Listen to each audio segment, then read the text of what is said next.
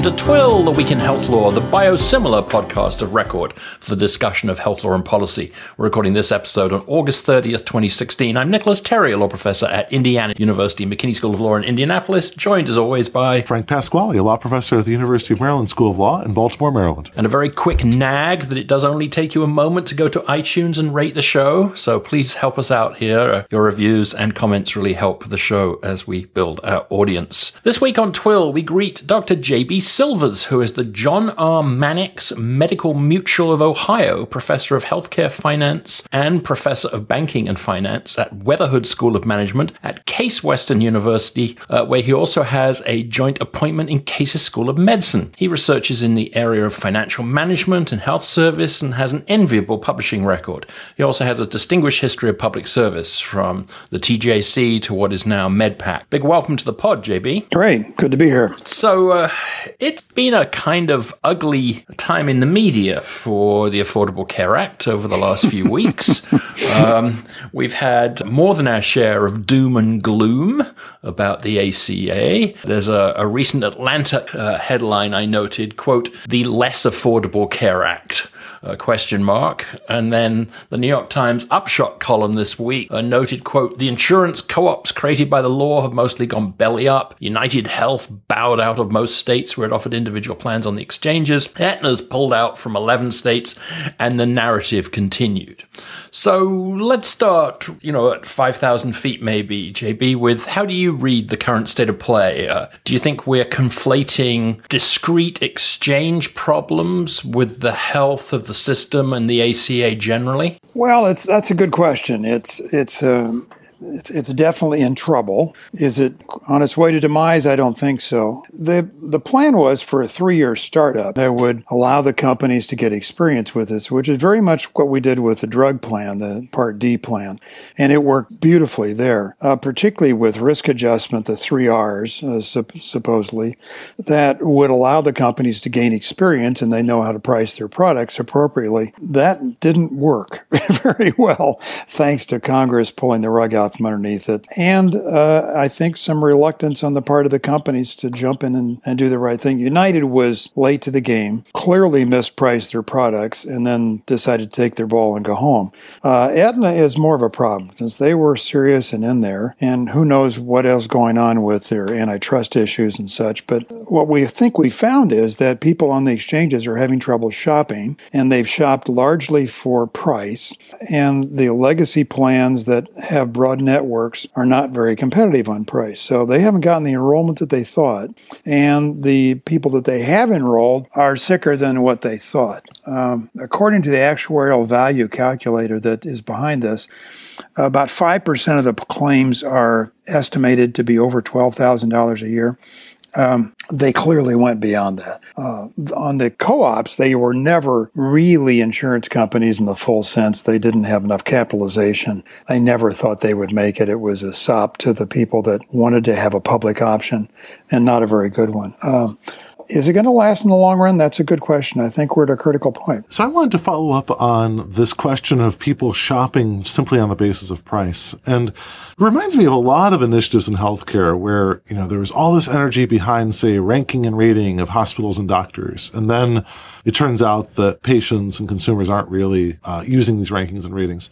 With respect to the question of shopping for price, I'm wondering why that's surprising. Because, or on the other flip side of it would be, weren't people able to sort of anticipate that the people that are really going to care about the size of the network are probably going to be the people that are already have had some health issues and anticipate having serious health issues in the future?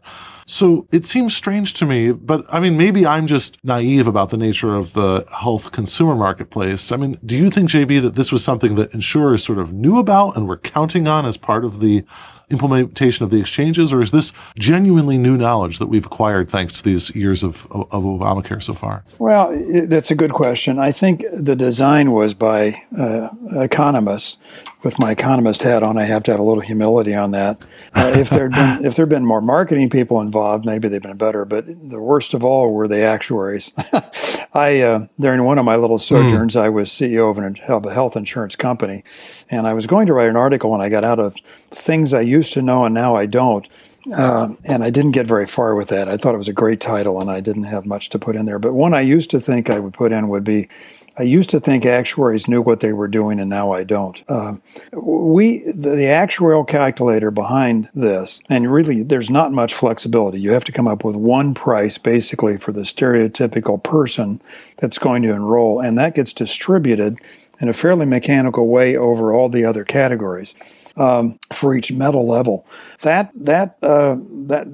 was done in a fairly naive way without really assuming very much about the distribution. So companies had to make big guesses as to what their enrollments were going to look like and do the best they could do. And they just didn't have the analytic capability to do that. So did they know how to market? Did they know how to do it? No. In the past, they took care of that by product design. So you tried to include things that would attract certain groups and exclude other things, do pre-existing conditions, all the stuff that you can't do under the ACA. So most of their tools were taken away from them, and they're left out there naked, not knowing what's going to happen, and they found out. So it's going to take more than 3 years. It's a complicated thing, and we're probably going to learn from the most successful ones have been the Medicaid-oriented plans that had narrow networks and low prices to begin with because they could attract people. And it turns out people don't mind going to narrow networks anywhere as near as they thought they were. And you're probably right. The people that wanted broad networks were people that had complicated conditions. So I think it's to us, it may seem intuitively reasonable. To the people designing this, it wasn't. Do you think there was over-reliance by the insurers on health underwriting? And so when that gets taken away from them, they didn't have sophisticated tools to make up? Or do you think it's more about pool size, that these smaller pools are far harder to predict, to manage? Oh, it's both, obviously. Most of the counties that are losing plans now are ones with very low enrollment. And most of the places that are where they're pulling out, they didn't have much enrollment to begin with. The rural counties, small enrollment to begin with, small number of people, and then very few people joining those plans that are pulling out. So that's not too surprising. However, you're right on the first point. John Mannix, who was one of the originators of the Blue Cross system and my mentor when I first came to Case Western Reserve in his 80s, he used to joke that there were two things that insurance companies hated to do. One was to take risks. The other was to pay claims. Needless to say, he was joking, but his point was, if you can avoid taking risks, you're better off. So you avoided taking risks. You did experience underwriting. You charge higher prices. You excluded people with pre-existing. You did all the things that the ACA was designed to get rid of. And when you had to put that in, it's a different world. So insurance companies are being asked to bear risks that they never had to bear before, and they're really having trouble figuring out how to do that. They still don't do that too much on the rest of the insurance system. They have pretty good pools of employed people, and they can still do some rating there. They can set their rates for large groups. It's the individual market that's sort of pure insurance that they never had to do before, and that's a tough one. Earlier, you mentioned the 3 Rs and the attempts to sort of preempt some of these problems that have occurred. It would be great for our listeners if you could bring your experience to bear on explaining sort of the attempts behind risk corridors, reinsurance, risk adjustment. Right. Well, again, all 3 of those were not new. The risk adjustment we've done in almost every insurance plan we've had. And that the idea there is compensate you for bad selection. So if you select a bunch of people select into your plan that are have abnormal conditions, you transfer some of the premium from the people that enrolled a less sick population into yours. The new regs that just came out yesterday, I was just glancing through them, are basically trying to take that and expand it and make it more accurate. We've done that with Medicare Advantage plans. We did it with the drug plan. It's not at all an unusual mechanism.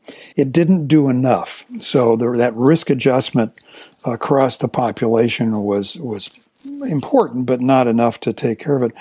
The second is reinsurance, and that is sort of, the first is bad selection, the second is bad luck. If you happen to have a bunch of really high-risk claims that come into yours, there's a stop-loss insurance mechanism. So extraordinarily high claims can get paid for above a certain level through this pool. The third one is bad judgment or bad pricing. So if you guessed wrong on your premium, the idea was the most you could gain was 3% profit margin. The most you would lose is a 3% loss. And those were supposed to be self-financing. So you have enough people that win and enough people that lose. It sort of evens out. The same with the pool for high-risk policies. But when they got around to actually trying to do it, Congress said, the Republicans said, no.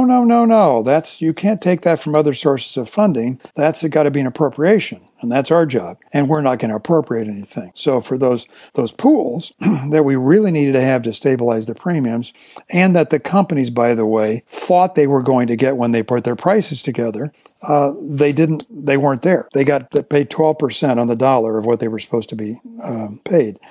Well, needless to say, that has something to do with the premiums for the next year, because now everyone assumes it's not going to be there, and so you build that extra risk margin in. And then I think that explains part of what's happened with the premiums this year versus previous years. So that is a great rundown of what's happening here with these risk adjustment, risk corridors types of programs.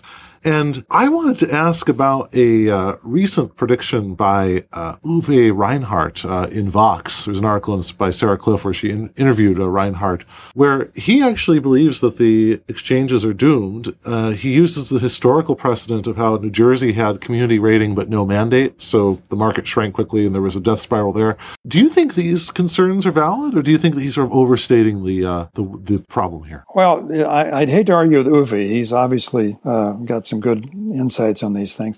I don't think I would not say doomed, but wounded, let's say.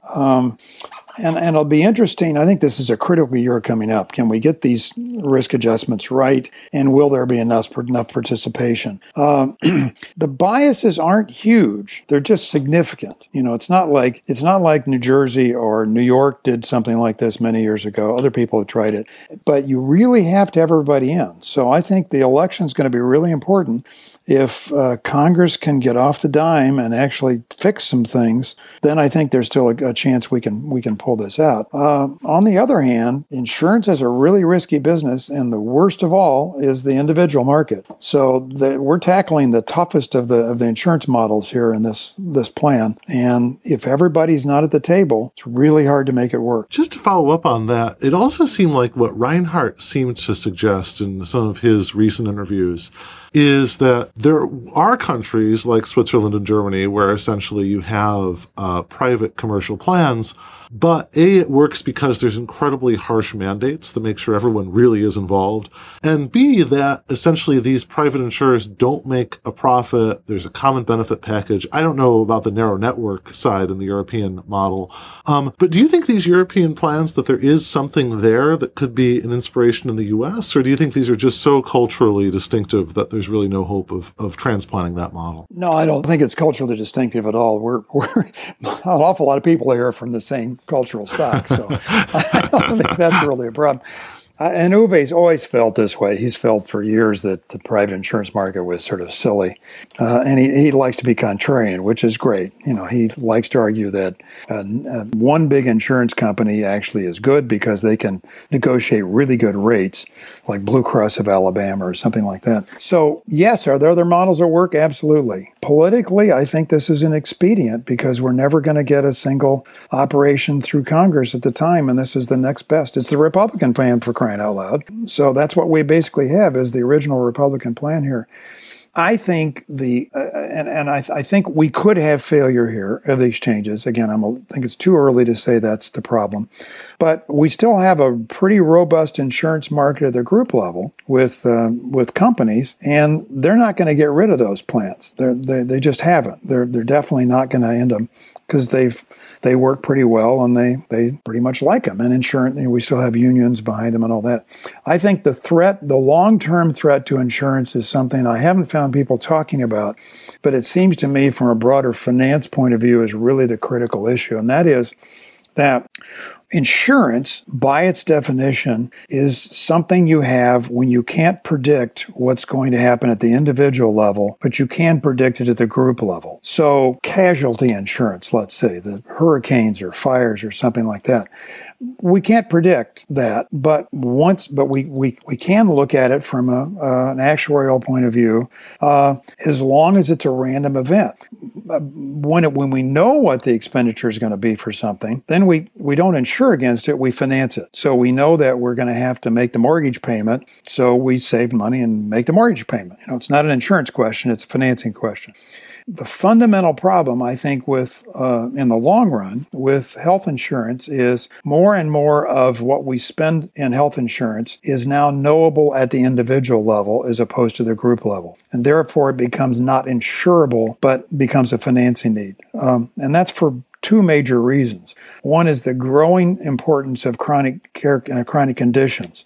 So if you have rheumatoid arthritis this year, you have it next year. If you have diabetes this year, you have it next year. You pretty much can predict what you're going to spend.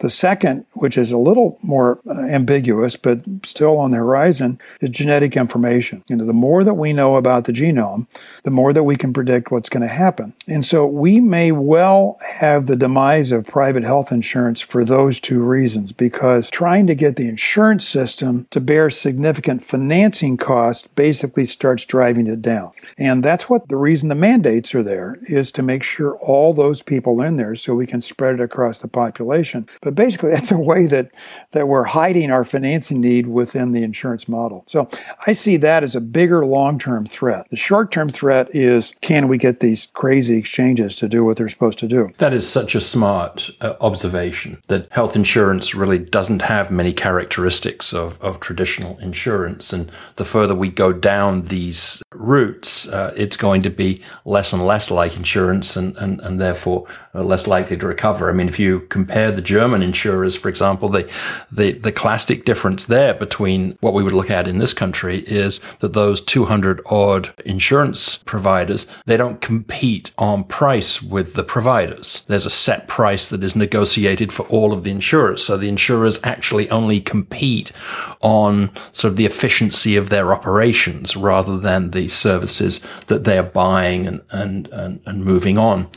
I guess the question that comes up with that regard, if we're right in that kind of trend line, does this explain why the public option is back under discussion? Why we seem to be hearing more about that? Or is this just sort of a little political fireworks that are being set off in an election year? I think that's a Hail Mary. We've got troubles here. Let's see if we can't get it back on the table, and Medicare for all is one way to do it. And at the political level, I think that's what's going. At a more practical level, however, it's interesting because having that broad network plan that is Medicare on the table and available for other people makes people more honest and does create another option, and probably is a reasonable backup to those areas where there's not enough enrollment and where you can't really make a competitive market work. The plan that I ran was expanded from the Cleveland area to the surrounding counties, and it was just impossible. We could not make it work under Medicare payment. This has been more than 10 years ago now. We couldn't make it work at that level because the payment just wasn't good enough, and we couldn't have a competitive market. The Republicans came in and basically paid more money to the insurance plans for those rural areas, which didn't make any sense at all because we're supposed to be saving money. So what we have, and therefore they pulled out. So we're losing all those Medicare Advantage plans out in the rural areas because they're just not economically appropriate in that area with not enough enrollment and not enough competition. So I think we got the same trouble here. Expecting the insurance market to work, the exchanges to work in every place in the country is just a little naive. It's not going to happen. expecting it to work in the large cities and in larger communities is reasonable. It's worth a try. The trade-off, however, is how much do we get out of competition to offset the overhead cost of running a private insurance plan versus what do we get out of monopsony power really of the insurance companies with much lower insurance, much lower overhead. We're giving up a lot of extra administrative cost for the benefits of competition and innovation. And I think right now it's pretty hard to argue that Medicare isn't just about as innovative as anybody else out there. So a lot of the arguments that we thought we were going to get with a competitive market are a little weaker now than they were 5 years ago or 10 years ago. I really appreciate that perspective. I think that is a terrific way of, elegantly laying out the different visions here. And I do recall hearing some folks say that, the problems that are happening in Obamacare right now are in many ways a very deep problem for the ideology of the staunchest Obamacare opponents, because they're highlighting the difficulty of getting competition in a lot of the rural areas. There was a fantastic Wall Street Journal article recently. Everyone's talking about Pinal County, Arizona, where there are no plans, but I think they said there is a sizable number of counties where there's only one plan. Well, there's not many people there either. Yes. That's why I focused on counties, not people. Yes, that's true. Yes. So it's true. That's the rural areas. And that leads to the sort of the general discussion of two Obamacares, one being a relatively thriving one, or where there's many choices, and then another Obamacare for a lot of rural areas that seems a lot more straightened. I'd love for us to get a chance to talk more about that, but I think right now, given time pressures, you mentioned, JB, the innovation of Medicare, and I'd love for the listeners to hear your perspective on either MACRA or some of the ongoing efforts by Andy Slavitt and CMS to essentially really fundamentally reshape how doctors are going to be paid over the next decade or so. Well, it's interesting because we've got a dichotomy to some extent. In my experience in the policy world, a lot of people I deal with there seem to think that they can fine-tune the system with individual incentives. So I do a mechanism to try to deal with this particular aspect, and I expect it to work just around that, and ignore all the overhead, all the other things that happen out there. The outlier payments for Medicare, payment for hospitals, I always thought that was my favorite, because the people in Washington think that when somebody stays more than X number of days or spends more than X, then you'd basically do a stop-loss insurance payment for them to help encourage people not to discharge people early from the hospital. That's sort of the implicit idea. When I talk to CFOs and people in hospitals, they don't see that at all. They just see an extra check coming in. It's part of the whole payment. It doesn't change anything about what they're doing. So what you have to do is look at the whole. And what we've done in a very interesting way is we've done both of those. We've done some individual things thinking we're going to tweak individual parts and get people to do things that we want them to do. And then we've created, particularly through the Innovation Center, we've created these overriding mechanisms like ACOs, accountable care organizations, to create the incentive for people to look beyond the one place in the system, particularly the hospital, and look at what happens after their discharge or their return to the hospital, working with partners, all sorts of other things. What you find, interestingly enough, is that incentive gets people to first start dealing with the individual item. So if for instance, you look at pneumococcal vaccination after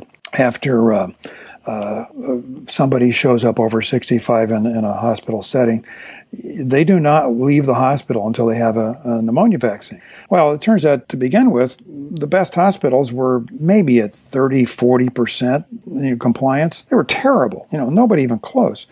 Well, they decided that they would go back and have SWAT teams to basically tackle people on the way out of the hospital and make sure they don't get away, because they were getting penalized for that. They sort of missed the idea. It's preventive care. That's what you really want to do.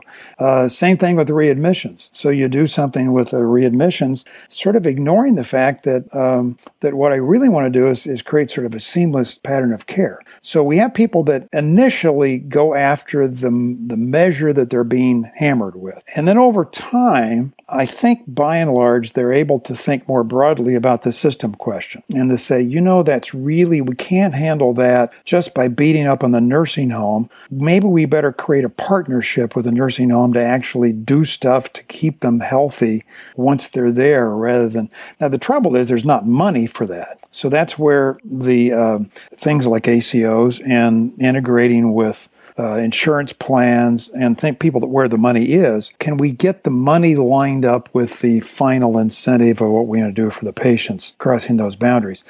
That takes time. But what we've done is created incentives for people to look at those broader issues, first with the narrow and then with the broader ones. And so I think that's the broader goal of design that we're dealing with here. Interestingly, I think the Innovation Center and Medicare has been doing a pretty good job with most of those. Not perfect. I think there are many things they're doing that will rebound to access issues and a variety of other problems. But by and large, they've done a really good job getting those big picture items out there. It's when you get to the small picture, this is the variable I'm going to use to measure whether you're doing the right thing or not, and I'm going to pay you for that. That's where you get in trouble. I was reading a piece on NPR this week about the new Case Cleveland Clinic Med School that's being built in your backyard there, JB, and the emphasis on teamwork and sort of rethinking the structures there, that healthcare professionals will be sort of taught to think more about being in teams and try and deal with some of the fragmentation, lack of coordination issues that we're all familiar with. Do you think there's a deeper lesson here and more of a revolution rather than sort of a tweaking that's required? I think we've seen a long-term movement towards that. And your profession is not very helpful in this respect, I might add, because we still have the notion that we're trying. Well, you're slow, but malpractice is one doctor and one patient. We still have some questions about that. My time in the Joint Commission Board, I got a real education about what happens, and it's the sort of the Swiss cheese model. A lot of things have to fail for something really bad to happen with patient safety. The people speak up in the OR, you mark the site, all the stuff that we know we're supposed to do. It's a Tol Gawande's checklist manifesto. All those sorts of things have to be there. It's a team.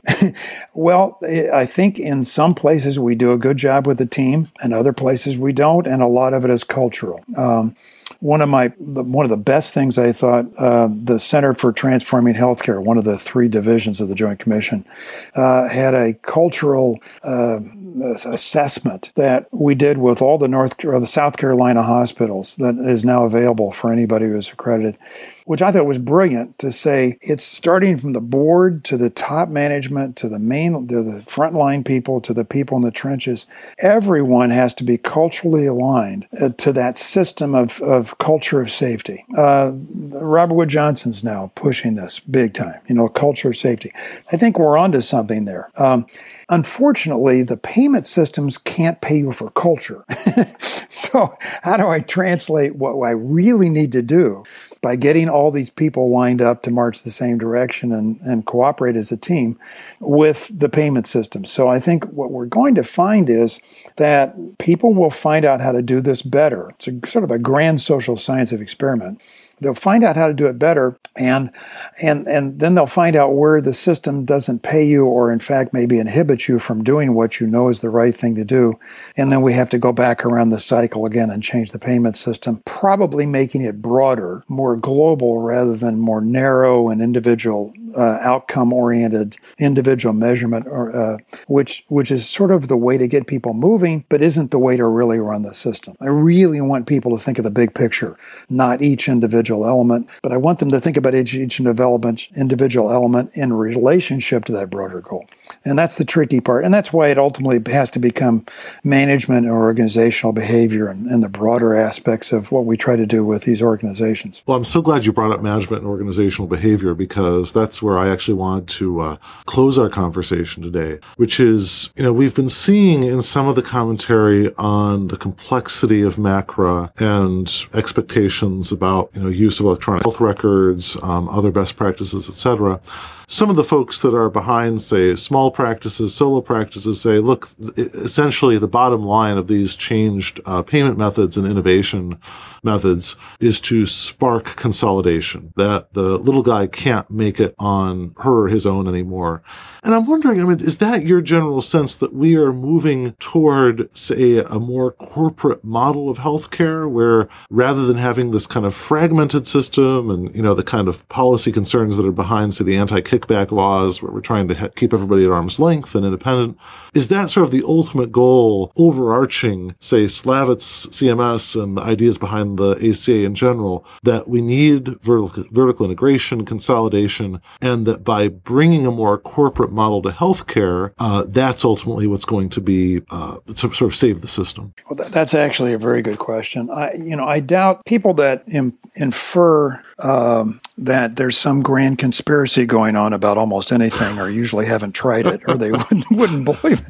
So I find it hard to believe that there's any super intelligence that's behind all this that's pushing us that direction. But implicitly, that's exactly what they're doing. The MACRA is a shot across the bow of any independent operator in the clinical setting. It says basically you got to get together. Now, the question then is, what does that mean? Does it mean I'm all part of the Borg? I'm all one part of one big entity, and somebody at the top is telling me what to do? If you've worked around a clinical system, that's pretty hard to pull off. It doesn't work very well. But if you're trying to get feedback mechanisms and other ways of giving people cues and giving them the tools to be able to do that, and maybe get rid of bad players when that's called for, and on down the line, maybe that's not a bad thing to do. And maybe the only way to do that is through a corporate system of some sort. The thing I worry about, and this is from looking at lots of businesses because I teach corporate finance too, over the years, are diseconomies of scale, particularly around professional organizations where you are paying somebody for their expertise that you hope is being applied on an individual basis as well as a population basis. It is not at all, when I see the large entities, and I won't note any of them, but we all know who they are, that have become many, many multi-billion-dollar corporations. I'm on the board of our local safety net hospital, or Metro Health Medical Center. It's a billion-dollar corporation.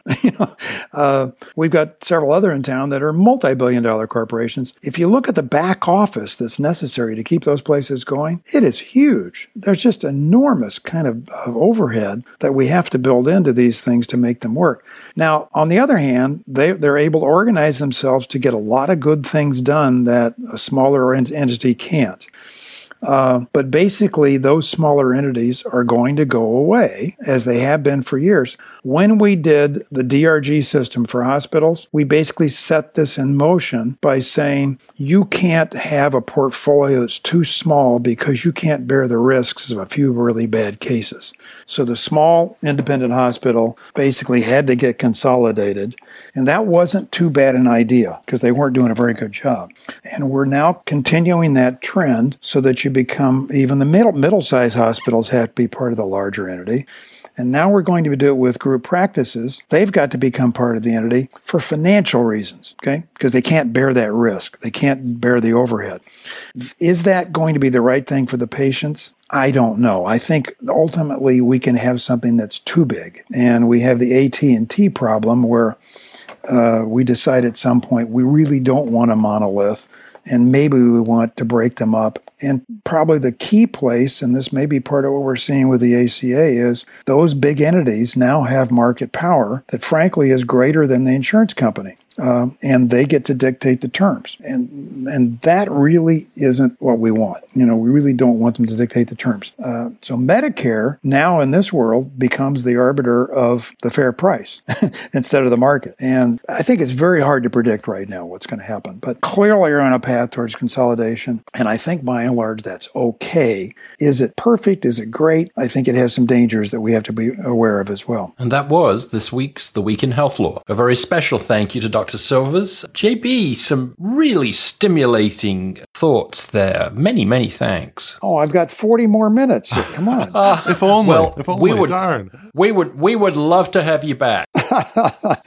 Okay, great. Good to be here. We post our show notes at Tor.com. You can contact me at Nicholas Terry on Twitter. And Frank, where can you be reached this week? At Frank Pasquale on Twitter. Thank you for joining us, and have a legally interesting but healthy week.